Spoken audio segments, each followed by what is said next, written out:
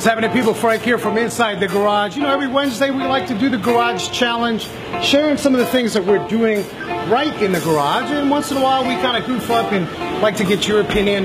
This week, you know, we do a lot of the bolt-on technology tablet digital inspections, and one of the problems that we were having in the garage was this huge concrete wall was really not sending out the signal properly. As you can see, the difference between the old unit and the new Big Daddy unit, we're actually using the Nighthawk X8, and I got to report this. I mean, this looks like you know, some sort of a NASA device. This thing is pretty powerful. We haven't dropped any signals to our tablets. We can actually walk out to the parking lot out there a good 100, 200 yards, and we're still picking up a strong Wi-Fi signal. So, question is, what are you doing in your garage for Wi-Fi? How are you set up there? And then number two, and probably more importantly, are you protected? Are you separating your test equipment by a private, secure Wi-Fi setup? We are, and we haven't had any problems, knock on wood. That's this week's question.